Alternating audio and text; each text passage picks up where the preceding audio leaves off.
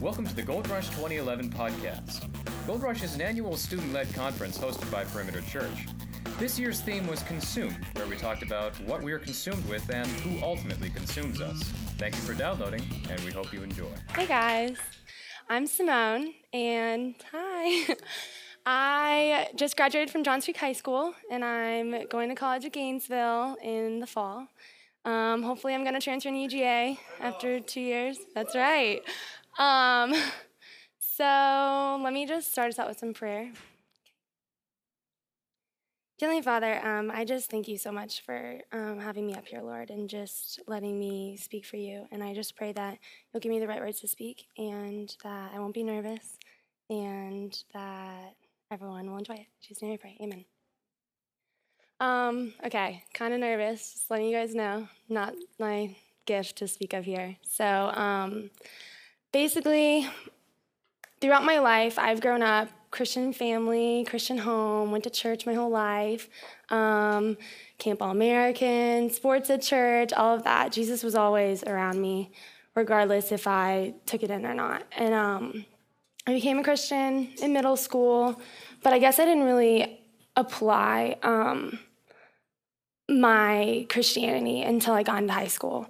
I didn't really feel like I needed to. I was in a private school where everyone was just supposed to be nice to each other, regardless if it was in the Bible or if it was just because it was kind of like shoved down your throat.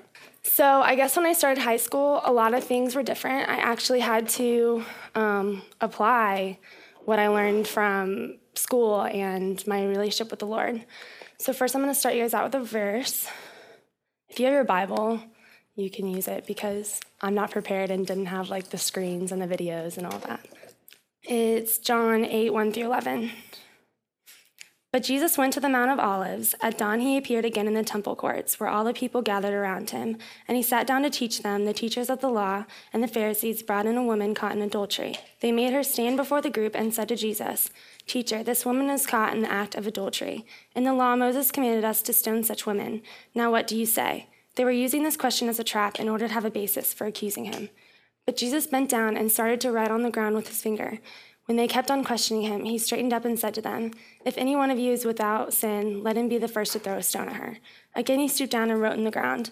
At this, those who heard began to go away one at a time, the older ones first, until only Jesus was left, and the woman still standing there.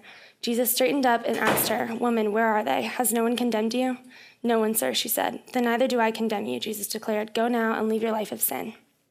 Okay. So basically in this story, there's these guys, they're Pharisees, and they were claimed Christians and thought they had their lives together because they didn't have a social status of just being a bad person, I guess. And they went around and just condemned all the people who sinned openly and who, cheated on their husbands or who, nowadays would be like getting drunk all the time and just getting smashed. And like they sat around and just judged those people and were like, "You people are going to hell, you're condemned." And they humiliated them and, told them that they were sinners, and that's how they labeled them, and that they weren't sinners because their struggles weren't as bad. But then Jesus, this perfect man who just loved on people and he went around and just didn't judge them. He went up and was just like, what are you people talking about? I don't think this week you guys went sinless. I don't think you didn't gossip or talk back to your parents or say anything that was just from me or from the Bible that you learned or any of that. So he points it out to them, and basically they all start to file out and leave because they start to kind of realize, like, I guess I don't really have a right to say anything to her. And Jesus, the only man who is perfect and he would have the right to condemn this woman who, messed up so bad, he just let her free. And he said that you can just go and serve me. And, out of his goodness and his mercy and his love, he just let her free. Before I started high school, I went to GoldRush. It was, 4 years ago. Yeah.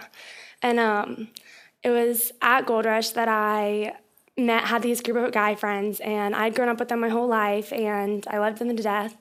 And they befriended all these girls who went to public school, and I went through private school, little bubble, and I didn't really understand how public school kids worked. I mean, I was around it here and there, and I had older brothers, so I wasn't like completely sheltered like a lot of my friends were, but I didn't exactly understand why anyone would want to be friends with them over me.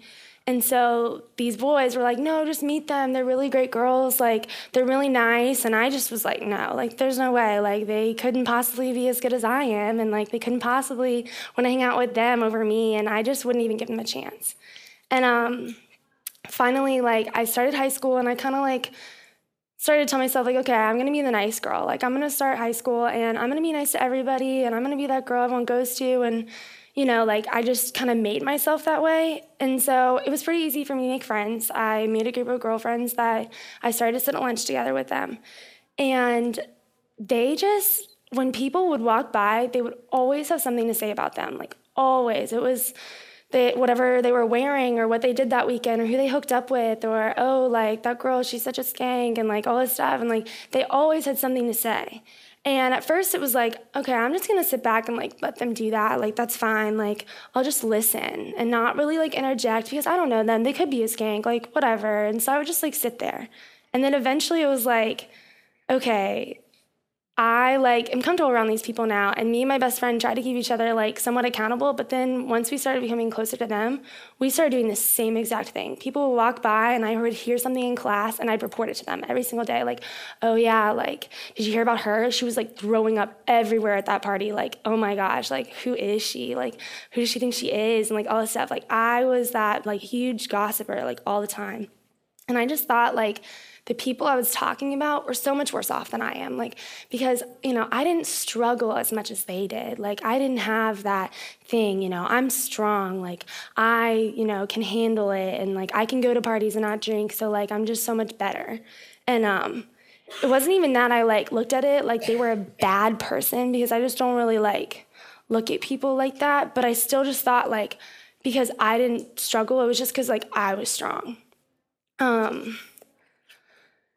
Then finally, my end of sophomore year, throughout my sophomore year, I kind of got in, like, this really dark place. I just, you know, started to be really selfish. And I was kind of that person that people came to when they wanted to talk, because I can, like, sympathize with people pretty well. But it wasn't that I could sympathize because I just had a heart for that. I just felt kind of obligated. Like, okay, I'm a Christian, so, like, I have to do that. And so, like, I just started getting really selfish, and people would, like, contact me, and I would just kind of, like, I'd reply to them just to, like, be known as that girl who, like, was there for people and, like, would be known as, like, that really nice girl who, like, did that. But it wasn't for, like, God's glory. It was just for me. So I guess I just started to pray that, like, my heart for people would be genuine and not just out of obligation, and that I would, like, be overly concerned for people because that's what God had, like, placed on my heart. And so junior year, I started to, like, see how much it really changed. I, like, started really genuinely caring for people. If something would happen, and I would automatically, my reaction would be like, oh my gosh, like, I just want to talk to them. Like, I just want to, like, see how they're doing and, like, text them or whatever. So this doesn't always work. I was the type, like, I'd try to care for all these people, and then I would be so unsatisfied because I wouldn't get a good reaction. I wouldn't get, like, the person who just miraculously changed and who just all of a sudden became a Christian and left God and, like, all of that. And sometimes it would be really discouraging. But one example would be I made this friend this past year, and he wasn't a Christian, never claimed to be, never went to church, didn't really have that thing. His parents were divorced, and he had a really bad relationship with his dad. And he just didn't, you know, his dad tried to buy his love, and he just didn't feel loved by him all this time that he would give him things. He was like, that's not what I want. Like, I want him to, like, want to spend time with me. And he was busy and wouldn't. And so this past Father's Day, him and I, like, in the past couple months hadn't really talked. He had told me all of that, but we kind of grew apart. And this past Father's Day, I just thought about him, and, like, God just really put that on my heart. And at first it was kind of like I tried to ignore it, but, like, God just really put on my heart, like, you really should be praying for him. You really should think about him because he, you know, his father and him barely have a relationship. So I texted him, and I just was like, it was solely because God, like, really put it on my heart, and I just really felt compelled to do it. And so I did, and I was like, I just want you to know, I know you and your dad don't have the best relationship, and I just want you to know that, I'm praying for you today, and I'm here for you, and, I hope, your day is, really good today, despite everything. And, hours went by, and I didn't get a response, and it was actually one of those things, surprisingly, where I was okay with it. I was just okay, whatever happens, happens. God's in control. You're the one that made me to do it, so I'm just gonna let you handle that. And I finally get a response that night, and it was just, sweet, period. And, I hate that, where you, send a paragraph of, oh, da-da-da, you think it's gonna be, so great, and then you get, sweet, and it's not a sweet thanks, that's really awesome. It was a sweet, why are you bothering me? You're annoying. And I was oh my gosh, awesome. I was in his business. He didn't want to hear that from me. So I was just oh, I'm so sorry. I was just trying to help, but I'll leave you alone and all of that. And I thought, because normally I would get really hard on myself. That's just who I am. I just get really hard on myself.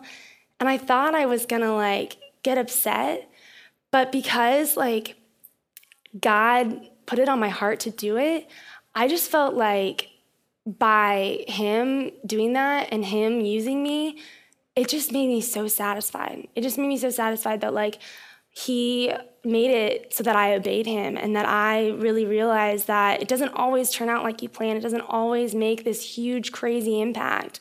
But because you served them, you almost benefit more because you're working for the Lord, and I was just at peace about it. I want to read you guys a verse, basically just the way we should live and how we should be to those people who you think are really struggling and who you think are worse off than you. And just to, as a guideline, I guess, it's Romans 12, 9 through 21. Okay. It's love must be sincere, hate what is evil, cling to what is good. Be devoted to one another in brotherly love. Honor one another above yourselves. Never be lacking in zeal, but keep your spiritual fervor serving the Lord.